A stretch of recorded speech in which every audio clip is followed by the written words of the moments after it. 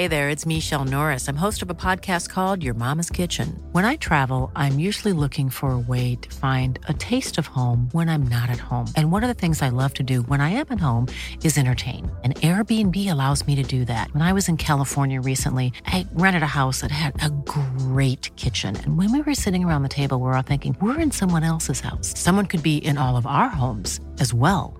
If you have a home, but you're not always at home, you have an Airbnb. Your home might be worth more than you think. Find out how much at airbnb.com/host.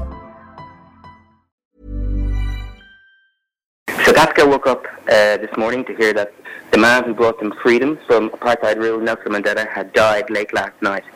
He apparently passed away at 8:40 with his family beside him, and when people woke up this morning, they were shocked.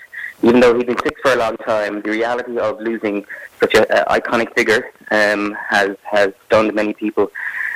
In Cape Town this morning, where I'm based, you could hear people singing struggle songs along Grand Parade, where Mr. Mandela made his first speech after getting free from prison. People were just going to work and singing, and the very windy day, but you could hear the songs just waft across the city. It was quite something to behold. Even in Johannesburg, where he had been living in Houghton, people have gathered outside his house. They were leaving wreaths, flowers, anything that they can think that might commemorate him in a positive way. Black, white, coloured, all national races have come together.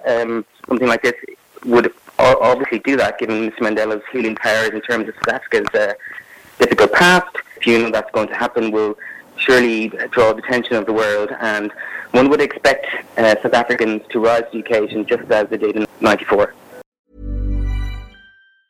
Hi, I'm Daniel, founder of Pretty Litter. Did you know cats tend to hide symptoms of sickness and pain? I learned this the hard way after losing my cat, Gingy. So I created Pretty Litter, a health monitoring litter that helps detect early signs of illness by changing colors, saving you money and potentially your cat's life. Pretty Litter is veterinarian developed, and it's the easiest way to keep tabs on your fur baby's health right at home. Go to prettylitter.com and use code ACAST for 20% off your first order and a free cat toy. Terms and conditions apply. See site for details.